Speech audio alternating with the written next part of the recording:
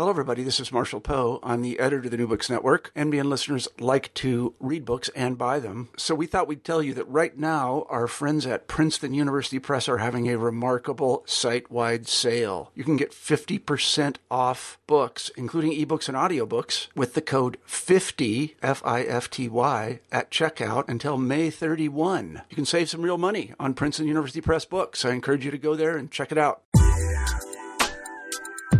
Hi there, I'm Carla Nappi, and this is New Books in Science, Technology, and Society. Welcome and thank you for joining us. I just spoke to Joe November about his new book, Biomedical Computing, Digitizing Life in the United States. This was a book that was published in 2012 with the Johns Hopkins University Press. Now, this book is extraordinarily accessible, but also really, really informative, regardless of what your background is, and regardless of whether you have a specialty or maybe an academic expertise in computing, in biomedicine, or whether you're just someone who's interested in knowing more about the history of science and or knowing more about the kinds of technologies that are letting you listen to me right now. One of the goals of the book is to map out the early years in which computers were first introduced to biology and medicine, and this was happening from about the 1950s, so about 1955 to 1965. Although these are the years of focus for the book, the story really extends back to the 1940s, as you'll see over the course of our conversation, and also extends forward into our contemporary world, as you'll also hear from Joe and my discussion as we talk about the modern ramifications or the contemporary ramifications and after effects of the kind of historical developments that he talks about and that he describes in the 50s and the 1960s. So in many ways, it's not just a history, but it also provides a historical foundation for understanding contemporary biomedicine and contemporary computing and showing how they really shaped each other over the course of this history. In addition to this, there's also a subtle companion thread running through the book that looks at the ways that the objects of biomedicine, so, and by that I mean the things that are being studied, the entities of the life sciences, are also transforming as a result of the increasing number of kinds of technologies and kinds of computing technologies that are being brought into these fields. And so what it looks like to conceive an entity of study, be it a pigeon or a cat or a sound, a human body in this period really is transforming along with the technology into a way of thinking about life as mathematicized, as increasingly standardized, as something that can be measured and put into computer terms in a way that I think is really fascinating. So there's a really interesting historical epistemology going on in this story as well, in a nice, subtle, but really important way. Now, over the course of our conversation, we were lucky enough to we happened to have scheduled this at a time that not only was there a really wonderfully exciting and boisterous set of lunchtime conversations going on right outside my door, but also there's this beautiful thunderstorm happening at the same time. So I ask you to imagine that we're all, you and me and Joe, sitting in a kind of canopy-covered area out in the woods, surrounded by people who are enjoying what they're doing, who are loving their job, who are excited about doing humanistic scholarship, in the midst of this really beautiful, warm, and really green-smelling thunderstorm and rain that's happening all around us. So with that, I invite you to join me as we walk into this rainstorm, this really party-infused rainstorm, and enjoy the conversation that's about to ensue. Thank you. We're here today to talk with Joseph November about his new book, Biomedical Computing, Digitizing Life in the United States. Welcome to New Books in STS, Joe, and thank you so much for making time at this really busy time at the end of the semester to talk with me. Thanks for having me, Carla. Of course.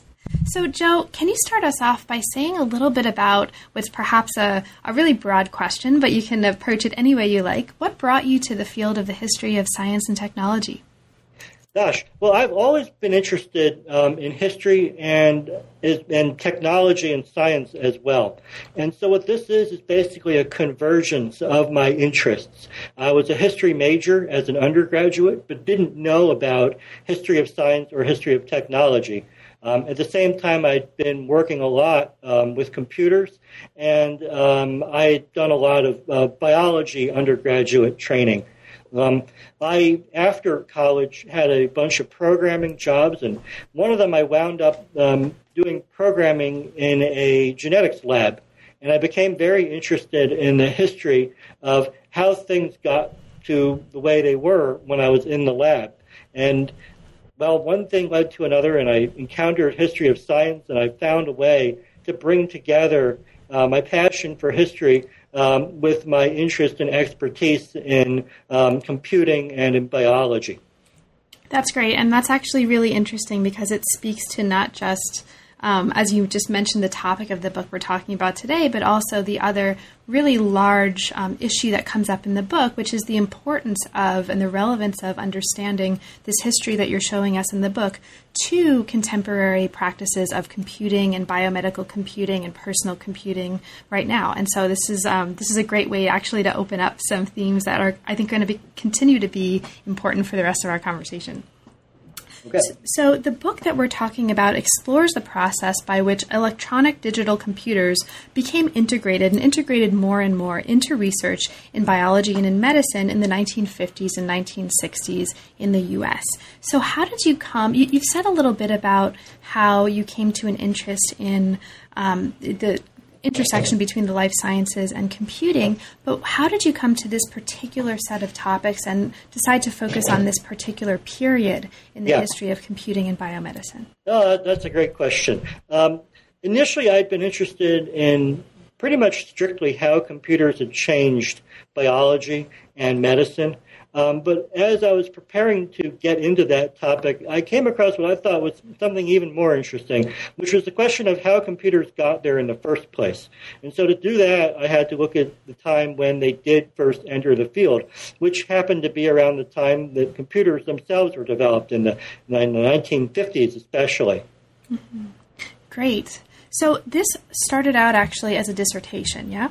Yes, it did. Yes, and I knew it a little bit in bits and pieces when it was a dissertation, and it's so wonderful to see it in this amazing form that we're talking about. Can you talk a little bit about that transition from dissertation to book? Were there any major transformations? Anything notable about the process that you'd like to share? Yeah, I ended up doing more or less a complete rewrite of the dissertation to make it into a form that would be accessible to more than just a committee of a few people. And that meant overhauling the narrative in such a way that it could connect the people that were interested in these areas but didn't, say, have the training to know all the terminology going into something like this. I also was coached by the Johns Hopkins University press people, especially my editor, Bob Brugger, to format the book in such a way that it made for engaging, maybe even entertaining reading. I don't know if I pulled off the entertaining part, but I certainly, looking back at the dissertation, the book is a lot more accessible to a broader audience. That's right. And I think one of the really striking things about the book, about the narrative and the writing style, is that you don't have to be a specialist in the history of computing, the history of biomedicine, or really the history of science at all in order to follow the story and get a lot out of the story. Now, how does the story that you're telling here and how does your approach to this narrative differ, or if you think it does significantly differ, from other and more popular accounts of the history of computers and the life sciences? Yeah, well, there aren't that many other popular accounts of this stuff. I mean, this is work that doesn't have much to compete with it, either on the scholarly level or the popular level. There's just not much out there. It hasn't received attention the way computers and, say, physics or computers that enter the home have. one thing that does set it apart from some other scholarly accounts about this is that I emphasize that it's not just a one-way process of computers changing biology and medicine, but it's also, it shows how biology and medicine changed computing, which is one of the things that I found most interesting while putting this thing together. That's right. And I think another one of the things that's really striking and that you emphasize in a way that's really successful in the book is that this wasn't at all a kind of inevitable process. This wasn't an unproblematic process. And you show that the processes and the texture of the ways that the history of decision-making and kinds of collaborations among the different actors that are responsible for bringing about this history were fraught, were contested, and were really fraught. And it's a really interesting window into what's actually a very problem-fraught history and a very contested history in the same way, in a way that I think people without a background in this field may not otherwise be aware of. Yeah. One of the sort of conventional wisdoms that I was going up against while writing this, which you do see in journalistic accounts, is this idea that Moore's law, this notion that computers keep getting cheaper and cheaper with every passing generation. Each generation is only a couple of years. That has itself created an environment where these changes do seem to be inevitable. And it's an elegant explanation of what's going on, but if you stick with it too closely, you miss out on all the intellectual and the institutional decisions that are made that really did have an impact on this process of computerizing the life sciences and medicine. That's right. Thanks, Joe. Now, one of the kinds of approaches that allow us insight into these competing interests, into the texture, as I mentioned before, of these decisions, is the idea of agendas.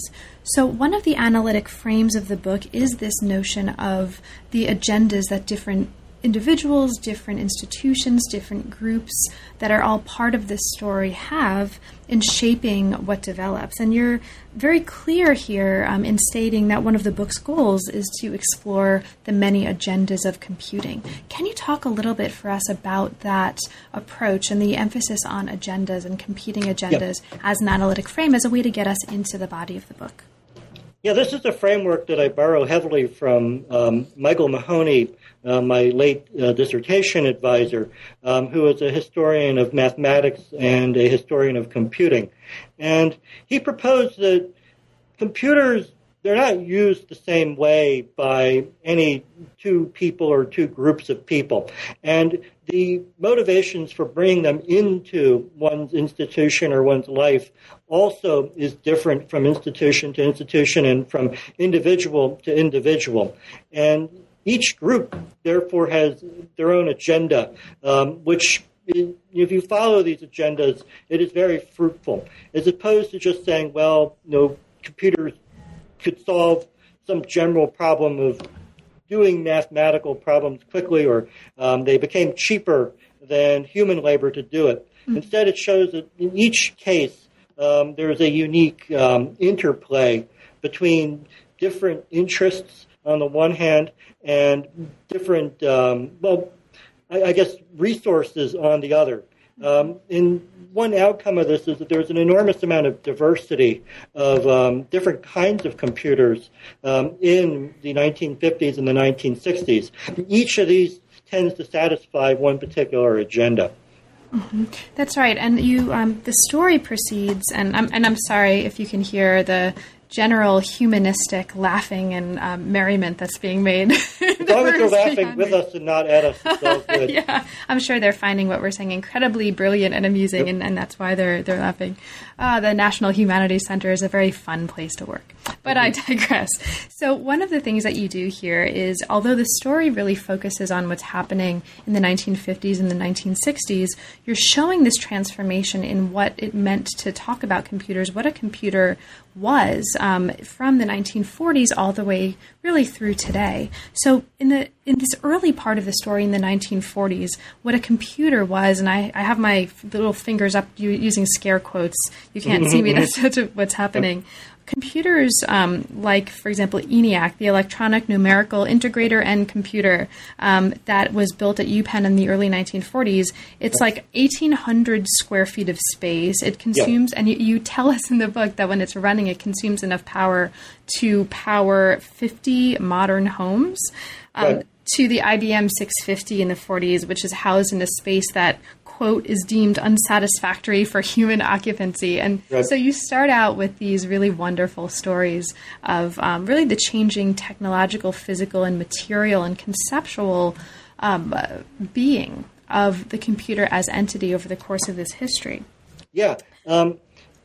These early electronic computers, I mean, they're enormous. They're the size of buildings, and then when they were smaller ones, like the 650, they were merely the size of large rooms.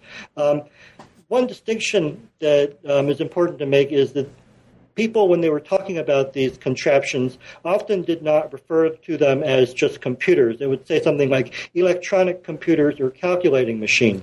As late as the early 1960s, computers were people, which human beings that had as a job to do arithmetic and calculations. Usually this was a pretty dull line of work, and it's one where one had to pay very close attention to detail and not make mistakes frequently, because if you made one mistake early on in, say, jotting something down or in your arithmetic in your head, that could mess up work down the line and end up ruining hundreds and hundreds of hours of work. Typically, this was a job that was held by women in the 1940s and the 1950s. So ENIAC, for instance, replaced a bunch of female human computers that were working at a detachment of the ballistics research laboratory at UPenn.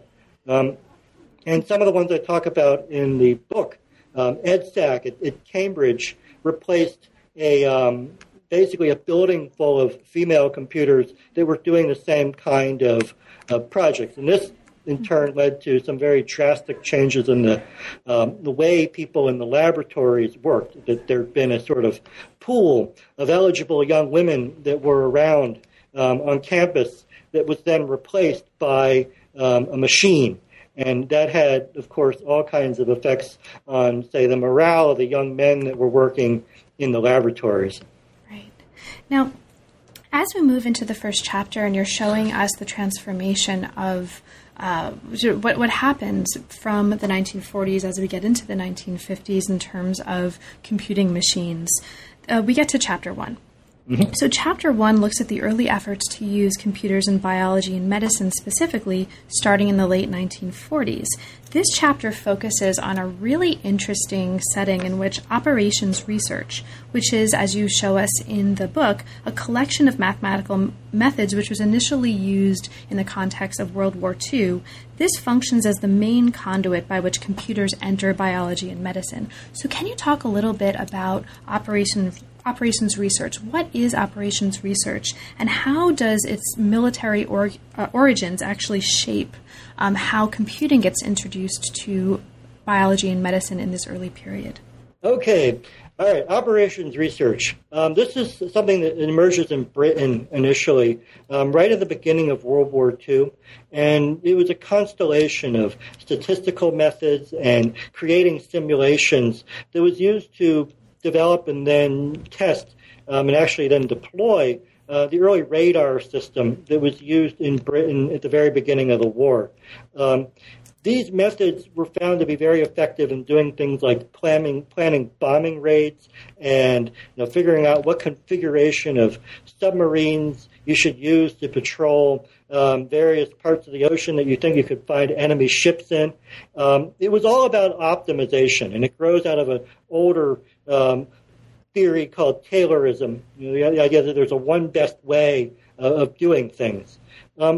People who got good at this later, at the very end of the war and after the war, tended to be drawn towards computers. The act of translating something that you're observing out in the world into numbers is important for doing the optimization work of operations research. It's also important for getting information from that messy, buzzing world into a machine that strictly deals with logic and numbers.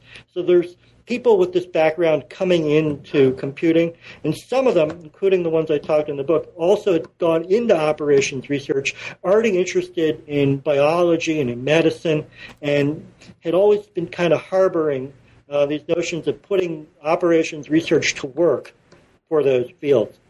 That's right. And so as you, right after you introduce this larger context of operations research in this first chapter, you bring us into the contexts in the UK and in the US in which practitioners of the life sciences, broadly conceived, are getting interested in not just how to integrate operations research into the way they're thinking about their topics, but also how this actually acts as a bridge for starting to bring computing into their fields. So one of the contexts you talk about is crystallography in Britain, and also sort of early studies in Britain of the conversion of DNA's information into proteins through RNA. So would you speak a little bit about these early contexts of crystallography and RNA synthesis, and what's going on there, and how does that get us to an interest in computing? Yeah. So the very first computer users in the life sciences were crystallographers, and the point man on this was John Kendrew, who was an operations researcher during World War II. He had been, during the war, in charge of planning out bombing raids and otherwise optimizing things like fleet configurations. He, after the war, wanted to take this expertise and he had a real knack for it, this organizational skill, and apply it to complex problems in crystallography. And in particular, he was interested in using crystallography to figure out the 3D structure, the configuration of atoms within molecules like hemoglobin. To do that involves millions and millions of little tiny simple equations that you have to absolutely get right each time. And he found a way of dividing up this labor in such a way that you could get a computer, that is an electronic computer, the kinds of computers that we call computers, to do this instead of farming it out to buildings full of human computers. That's crystallography. Kendrew worked down the hall in the same lab that Watson and Crick were working in when they were trying to figure out how genes and proteins worked and what DNA was. And there was some cross-pollination there, but also in the United States, there were people that were very receptive to Watson and Crick, this notion that you could treat DNA like some sort of code-carrying entity. And they were hoping that you could do things with, the sorts of codes one puts into computers, compare them to the kinds of codes one finds in DNA. Many of these things kind of dead-ended, but that thinking was very influential later in the 60s, 70s, and even down the line. And I'll mention for listeners that I'm not going to, we'll maybe leave this as a tantalizing hint or clue that you'll have to go to the book to find out, but I will mention for listeners that there's this wonderful account of the RNA tie club as a necktie that I want to direct listeners to in this chapter, because it's really fascinating and really kind of funny, actually. So yeah, they were a fun bunch, and even when they were sober, too, which is about half the time. Now, one of the other figures that emerges in this chapter that's going to go on to be really important to this story is a young computer expert for the U.S. named Robert Ledley, who actually got his start in dentistry school. That's correct. So can you talk a little bit about him and where he comes into this story? So Ledley is another operations researcher, but he's a bit younger than Kendrew, so he was just a teenager during World War II. He grew up wanting to be a physicist, but his parents told him that there was no way he could make a living being a physicist, and that he would have to get a practical job as well. And so he continued the family tradition of dentistry. The deal was the family would support him through getting his physics degree if he also agreed to get a dental school degree at the same time. So he concurrently trained in physics on the graduate level while also going through dental school. He did both of these in New York. He did physics at Columbia, and he went to the NYU dental school. At the end of, I guess it was 1950. He was just winding up what was going to be his PhD in physics when he got drafted into the military because the Korean War was starting up. And they gave him a choice. You could either be drafted as an infantryman or volunteer in the dental corps and be a lieutenant. So he volunteered, and through the military ended up being able to sort of follow both of his passions. He built dental simulations that he used physics equations to develop. And he got exposed to computers because his wife had a job programming computers at the National Bureau of Standards. And one day she brought home the paper tapes that they were using to keep programs on, and he had to look at them and recognize right away that this would be something that he liked and would be good at. And used her to get his foot in the door. And one thing led to another, and he soon became much more a computer user than someone that was just doing dental simulations. This, in turn, got him connected with his RNA Tie Club. There was more operations researchers in there who were interested in finding, say, the one best way of figuring out how DNA would make proteins. And before he knew it, he was the United States' leading authority on how to use computers in biology and in medicine. Now, this is actually this brings us to a really interesting point of the next chapter. As we move from the first to the second chapter, we move into a really detailed look at the ways that in American biomedical research, the first efforts to integrate computing into that work were being done. So this is happening at the National Institutes of Health in the late 1950s and early 1960s. And one of the figures that is really important to this chapter is this Ledley that we've been talking about. Right. Now, one of the really interesting things that's happening here is that, as you mentioned, he's sort of revising the way trying to revise the way biologists work. And in particular, and specifically, he is calling for a revision at least, in part of this chapter, right, in the way biology curricula are put together and in the yes. training of biologists. So can you speak a little bit to this and yep. its kind of broader context and efforts to mathematize yep. Biomedicine? He and the people that were sympathetic to him they firmly subscribed to the belief that you could bring about vast improvements in biology and in medicine if you harnessed the power of computers in the process of doing research. And they compared, the use of computers in developing rocketry and nuclear weapons to what they could be used for advances in healthcare and agriculture. The problem that they encountered, though, was that there were not many people that knew much about computers that knew anything about biology, and there were very few biologists or physicians that knew much about computers. And he sought to correct this by introducing both of these things at an earlier level. Ledley believed that it would be important to start people off at a very young age to learn about both computing and biology in order for them to be productive down the line.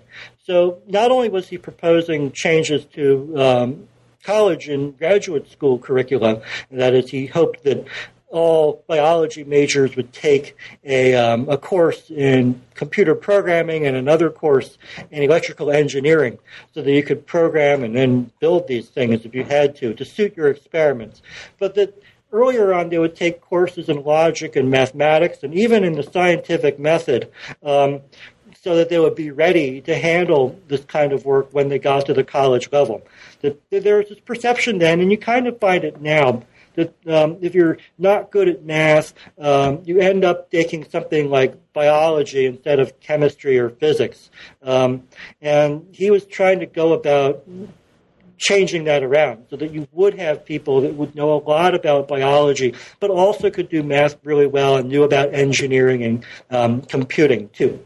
Mm-hmm. This, by the way, didn't work out. He talked a lot about imposing these reforms, but there were very few universities or certainly K through 12 school systems that changed anything based on his advice. And why do you think that is? I think a lot of it was just institutional momentum, that they've been doing things a certain way for a long time, and it would be very difficult to overhaul them. The other thing was that the payoff didn't seem to be that great, that you'd have to invest a lot of energy into familiarizing yourself with something completely alien, like electronic engineering, and would that really lead to anything productive down the line? He wasn't able to make a case that this would necessarily be true. Computers were not a big part of that society the way they are in ours. So it wasn't just obvious to people that this would be a fruitful thing. Now, in this chapter also, an issue gets raised that we're going to see developed in greater length and in greater detail later in our conversation and later in the book, which is the ways that computing might be called upon to help in diagnostic medicine. So can you speak a little bit to that as it emerges early in this story? Ledley, in order to get physicians excited about the use of computers in diagnosis, built a little contraption that he called a metal brain for diagnosis, which was a push-button device where you, the user, would punch in the symptoms that you observed in the patient, and then this device, which was hardwired to correlate certain symptoms with certain diseases, would have the logic built in to tell the user what disease was causing those symptoms. And the idea is that this would save a lot of labor on the part of physicians and would prevent all kinds of mistakes. Physicians are people too, and they make mistakes when they might know something, but they may not remember which symptoms correspond to which disease. And so this thing, I mean, Ledley and I rescued it one evening from the basement of Georgetown University, and I took it to the NIH Festival of the Sciences, which is this big annual kind of poster fair where each of the institutes has people showing off what they're doing. So the history office, I brought in this thing and let people play with it. And there were two very different receptions to it. On the one hand, the guys that were running the parking lot, the parking lot attendants loved it. They were punching in diseases and, coming up with diagnoses and demanding $300 for their services. Hey, I'm a doctor too. On the other hand, many physicians were quite offended by the thing. Even after I told them I'm just showing them the device, I'm not saying this is the way medicine ought to be done, and it's just an interesting artifact.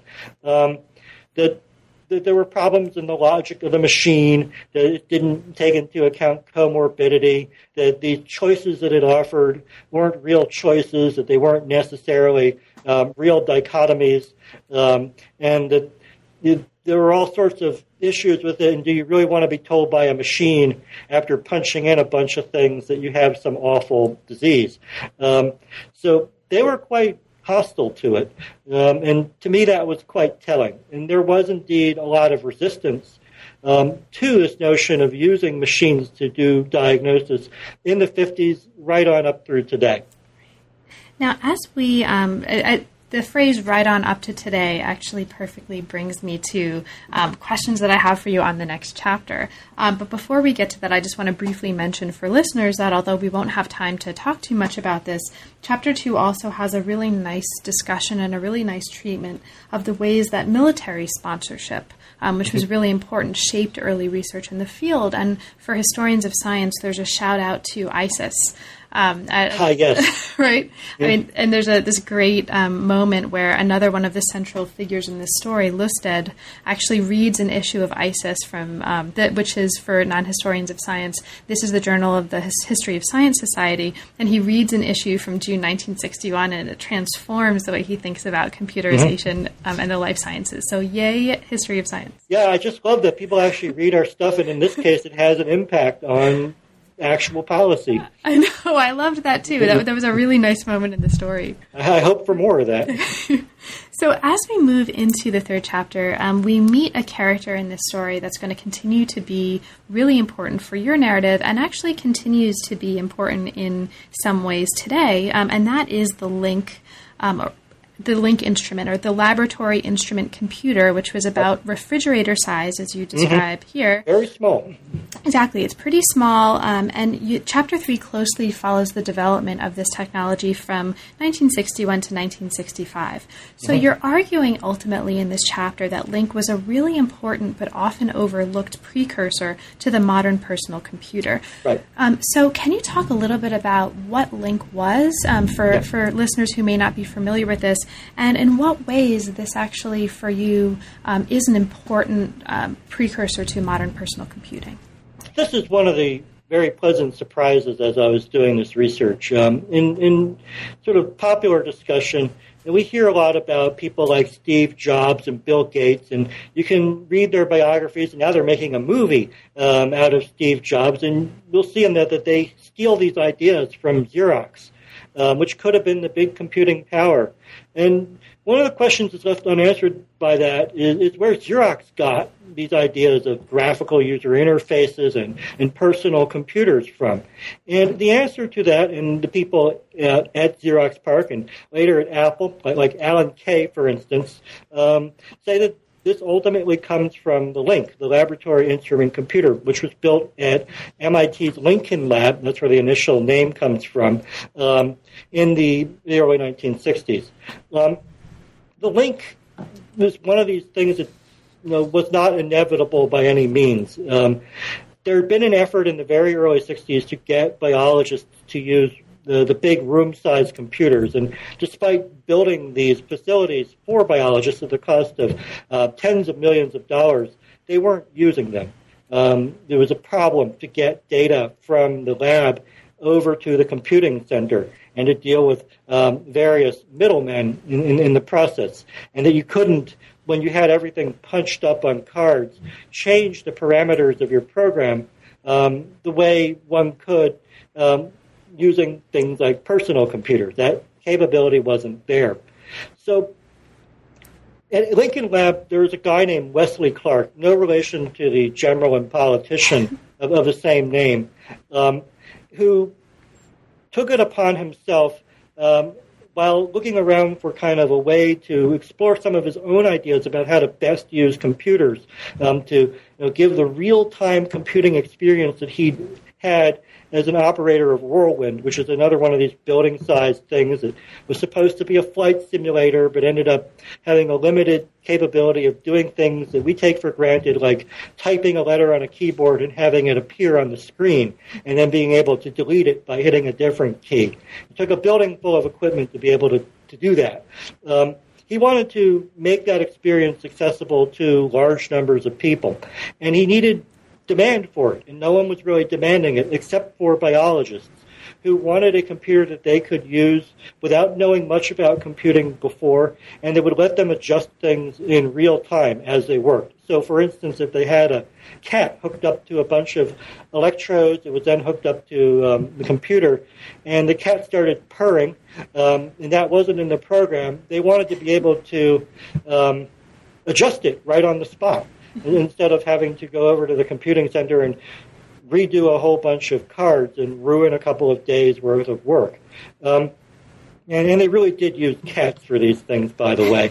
They were testing how hearing works, and there were cats that had electrodes attached to their brains, and the computer was very good at reading these signals. He used these biology experiments as a way to test out the prototypes for the LINC, which was a machine that was small enough to put right into the laboratory, simple enough to use by people that didn't know much about computing, and it was cheap enough to buy. It was just $50,000 in their money, so like a couple $100,000 in our terms, without too much trouble from one's institutional bosses. The problem with this, though, was it would be less powerful than the big computers, but he thought that would be a sacrifice users were willing to make, and it turned out that they were. MIT was not receptive to this project, and nor were the sponsors in the military of the work at MIT.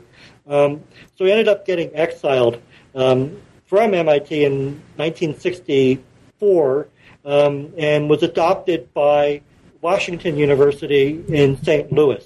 And the people that brought him into Washington University were the same people that ended up setting up Xerox PARC in the 1970s. And they brought some of his ideas over with them. Wow. So there's a nice transition all the way through.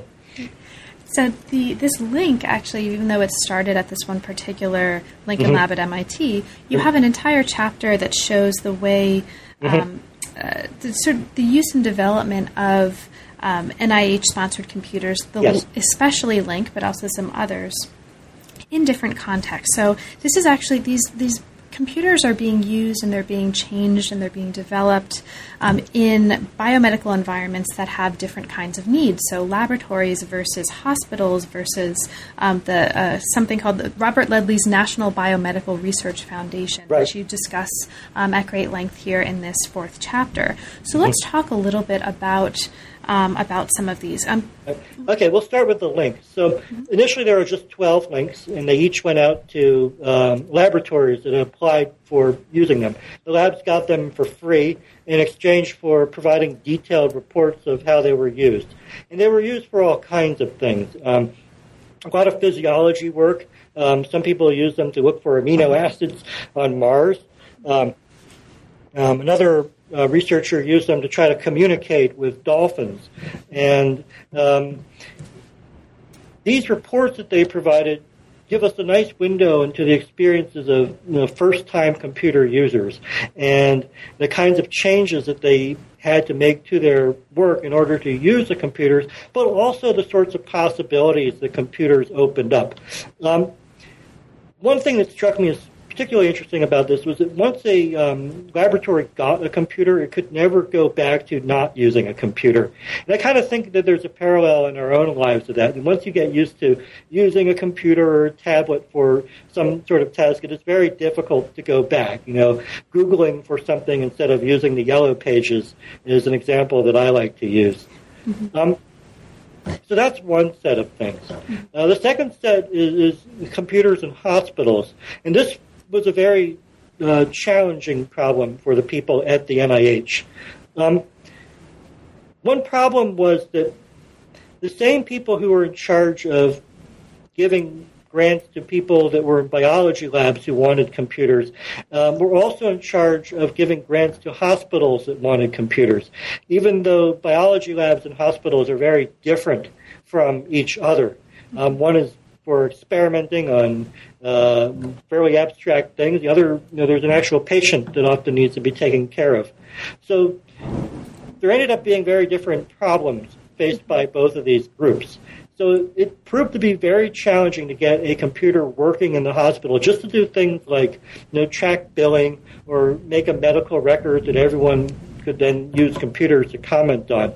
And so while a lot of money went into this, it is very revealing of the special ways in which hospitals work that are different from businesses or schools or labs that have made computerizing them not only a challenge in the 60s, but it's something that still hasn't really happened to the extent one would expect it would even today.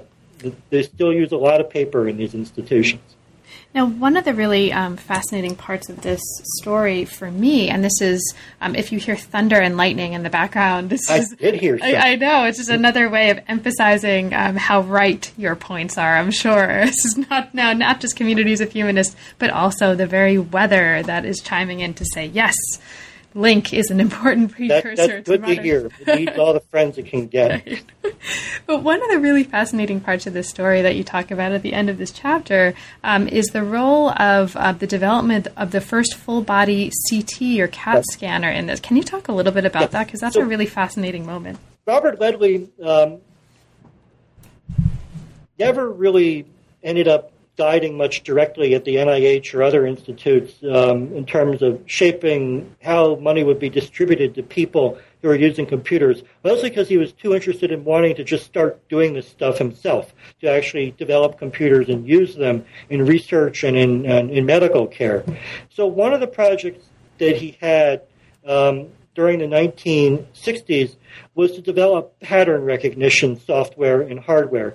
And this spawned a whole field called pattern recognition, which is now super important in the post-9/11 world of using computers to scan crowds for faces and to look for patterns in data traffic.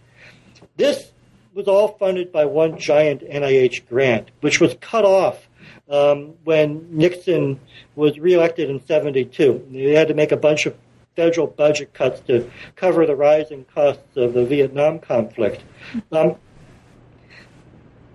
He was cut off from this funding and needed a project in order to feed all the people working at this nonprofit he'd established called the National Biomedical Research Foundation.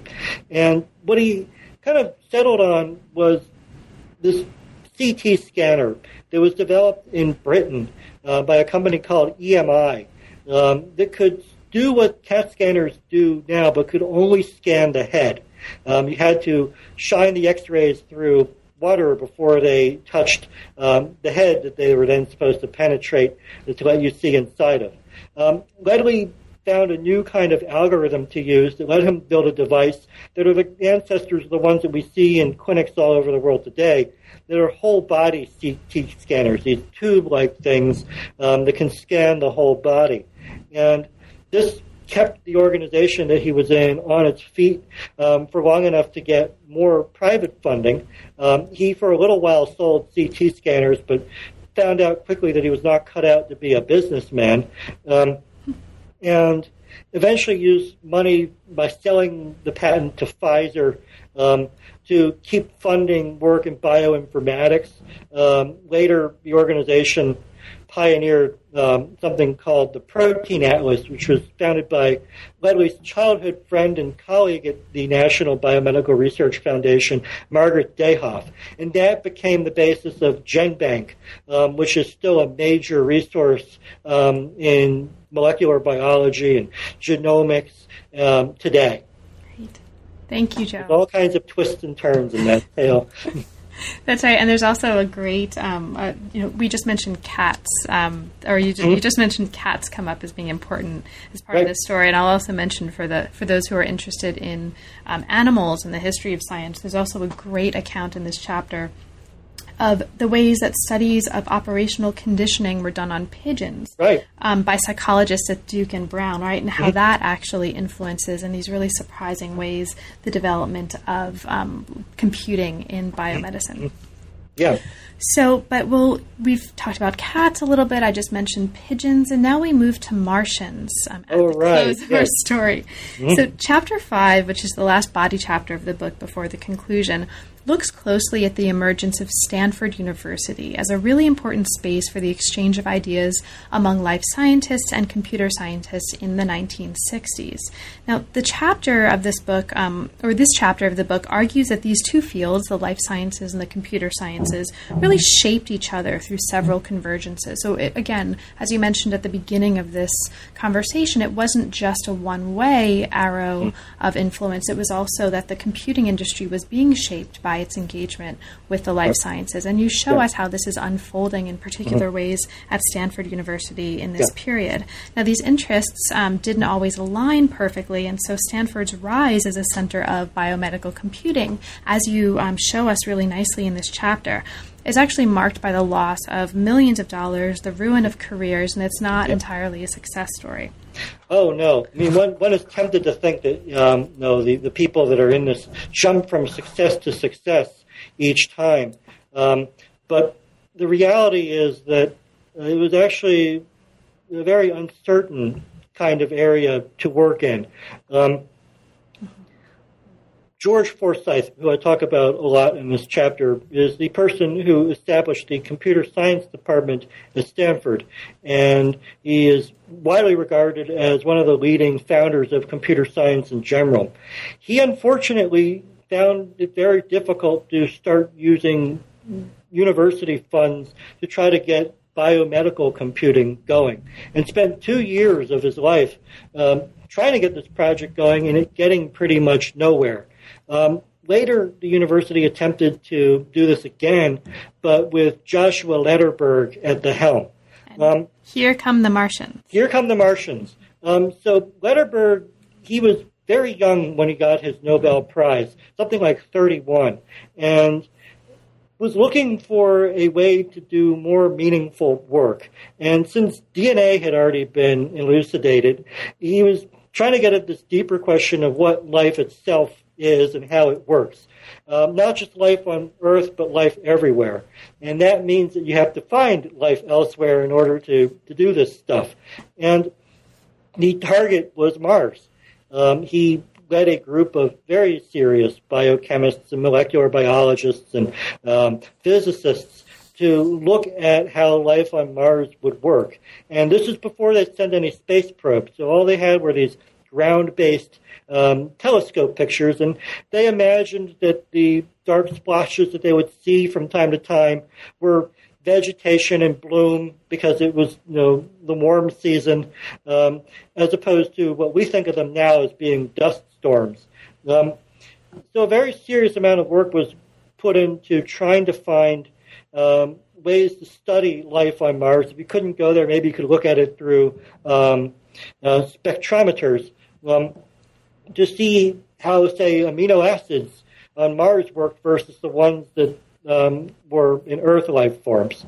Well, there was a lot of excitement about this until 1964 when the Mariner probe went by Mars and found that it was pretty much dead. So they didn't have Martians to look at anymore, but they had these computer systems for doing a lot of the heavy lifting intellectually in terms of comparing sequence of spectrographic data to what we knew about amino acids to come up with conclusions you could make about the structures of things that could be used more generally to solve all kinds of problems that you may want to bring a computer to bear on, to replicate the expertise of specialists so that non-specialists could use a computer to augment their own intelligence and abilities. And you talk actually at the end of this chapter about the legacies of these expert systems in computing, which include kinds of programs that a lot of us, and I imagine a lot of the listeners use, I certainly use, including TurboTax. Right. So these are distant descendants. I mean, TurboTax embodies the expertise of an expert tax accountant, and it takes all the stuff that define you, according to the IRS, to get you the best possible tax refund. Things like Dendral, the computer system that was used for studying life on Mars, took the expertise of someone who was very good at looking at spectrographic data and figuring out the configurations of chemicals.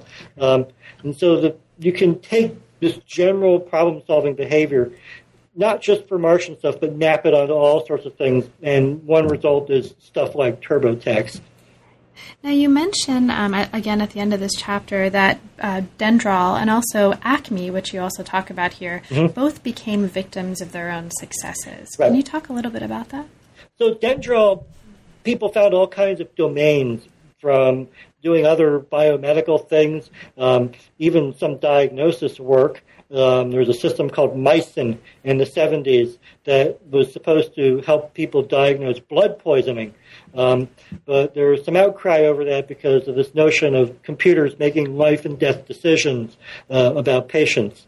There were all kinds of opportunities for people that were working on Dendral to farm out their expertise to companies that wanted to build medical devices to embody the expertise of, say, pulmonologists into a spirometer that let non-specialists interpret the data that came out of these machines. And so what happened with Dendral was the people that built it had all kinds of opportunities and took them, founded companies and worked for them and kind of wandered away. With Acme, so many people were using this computer system to do biomedical computing on campus that it proved to be too much for the system. So they had to come in and build a completely new one that was so big that the university by itself, despite being so rich, I mean, Stanford had a lot of money, would need federal support to build basically a national system called SUMEX AIM, which is still around in the 90s, actually. There's a Stanford University an experimental medical computer, and it was a national resource as opposed to just a university one. So the nice, cozy little university computers were no more just because people liked using them so much and wanted more. Right. So, Joe, at the you have a concluding chapter also, and I don't want to ask you too much about this because I don't want to take up 2 or 3 hours of your time, which we easily could do given the richness of stories and accounts and other kinds of issues that come up in the book that are all really, really fascinating. But I feel like I wouldn't be responsible if I didn't ask you a little bit about this conclusion, and in particular, as a way to pull out and maybe conclude before we wrap up on some of the threads that have come up over the course of our conversation that relate then to now, that talk about this link between the story that you're telling us about sort of mid-century America and our contemporary context right now. Yeah. So we've talked a little bit about some of the legacies of sort of expert systems, of computers like LINC, of other kinds of more contemporary resonances that this story leads up to. What are some of the other kind of legacies of this story? Like, where does this go after the 1960s? Yeah, one thing that's very tempting is to say, well, we have very different kinds of computers now, and certainly society's changed a lot since the 1950s and in the 1960s. I mean, it no longer looks like Mad Men or something like that. It's a very different world.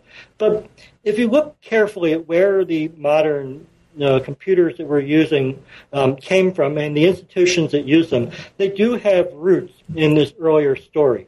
The very presence of computers in the laboratory or as part of people's agendas comes from this pioneering work done in the 1940s and the 1950s and even the early 60s. Meanwhile, the computers themselves, we were typically use personal computers, even for things like genomics research. Well, those personal computers didn't grow on trees, that they had to be made. They were not some inevitable development necessarily of just chips getting smaller and cheaper, that someone had to create demand for something like a personal computer. And the earliest people to do that were these biologists. They had this demand, and groups like Xerox and later Apple and Microsoft did a wonderful job of universalizing demand. And then the final piece of the puzzle is the people. That a lot of the leaders that are in charge of the operations that we have now that involve heavy use of computers, they trained back in the 60s and the 70s on these older machines. And it really helped inform the way they view the research they do, the kind of problems that they have, and then their whole take on how one could use this technology, how one could harness it, and how they are going to move forward with this work. Well, thank you, Joe. And Joe, thank you so much for taking the time to talk with me today. I think there's a lot about the book that we didn't have a chance to get to, but I will say, and I want to highlight this for listeners, just as at various points in the book you show the different ways that the pioneers of this field and of this perhaps technology that traversed different fields really had very transdisciplinary and interdisciplinary methods of work and of thinking. This book itself also stands, I think, as a model of a kind of very deep, very grounded, but very transdisciplinary scholarship that lets us see parts of history that shaped so many aspects of the way we live and know and work today, but that otherwise, without this kind of really impressive and really rigorous transdisciplinary exploration, remain invisible. So congratulations. It's an amazing achievement. Well, one thing I'd just like to throw into that would be my acknowledgement section is somewhat long because I had to draw from so many different disciplines to get this work done. And that meant tapping into the expertise not only of people that are computer scientists, but also biologists, chemists, and archivists too, because these collections are all new and some of them aren't very formal. So I owe a lot of people a lot of favors for having produced this work. So is there anything in particular about the book, Joe, that we didn't have a chance to talk about, but that you'd like to mention for listeners? Oh, well, I thought this was just a wonderful conversation. And the thing that I had been emphasizing before, I guess, bears repeating, that there are deep connections between these computers that may seem pretty alien to us, given the size and the difficulty of using them. between those early computers and what we've got today. And the process of getting from then to now was not one of inevitability, but rather a lot of very contingent decisions along the way. And so now that this book is out, and congratulations again on the book, what's next for you? What project or projects are you being inspired by right now?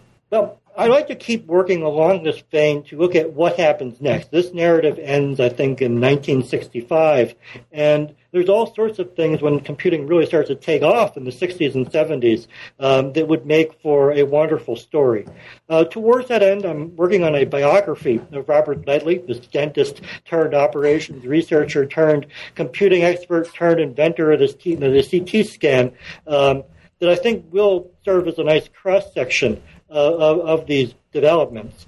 I've also been very interested in computer games and would like to tap into some of the parallels between when one simulates a scientific process or an economic one and what goes on when one simulates part of the world for entertainment value, to see what we can mine out of that similarity.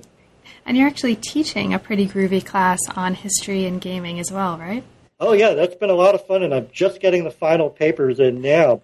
I just got one on the use of Chinese idioms in a Chinese game that's related to history of, I guess, 13th or 14th century China. So students are thinking along some pretty advanced lines. They're bringing great ideas, including some very advanced historiographic concepts to the table that they're getting from these games. And that course was all about harnessing what these students knew and getting them to recognize this stuff as they continue to play these games.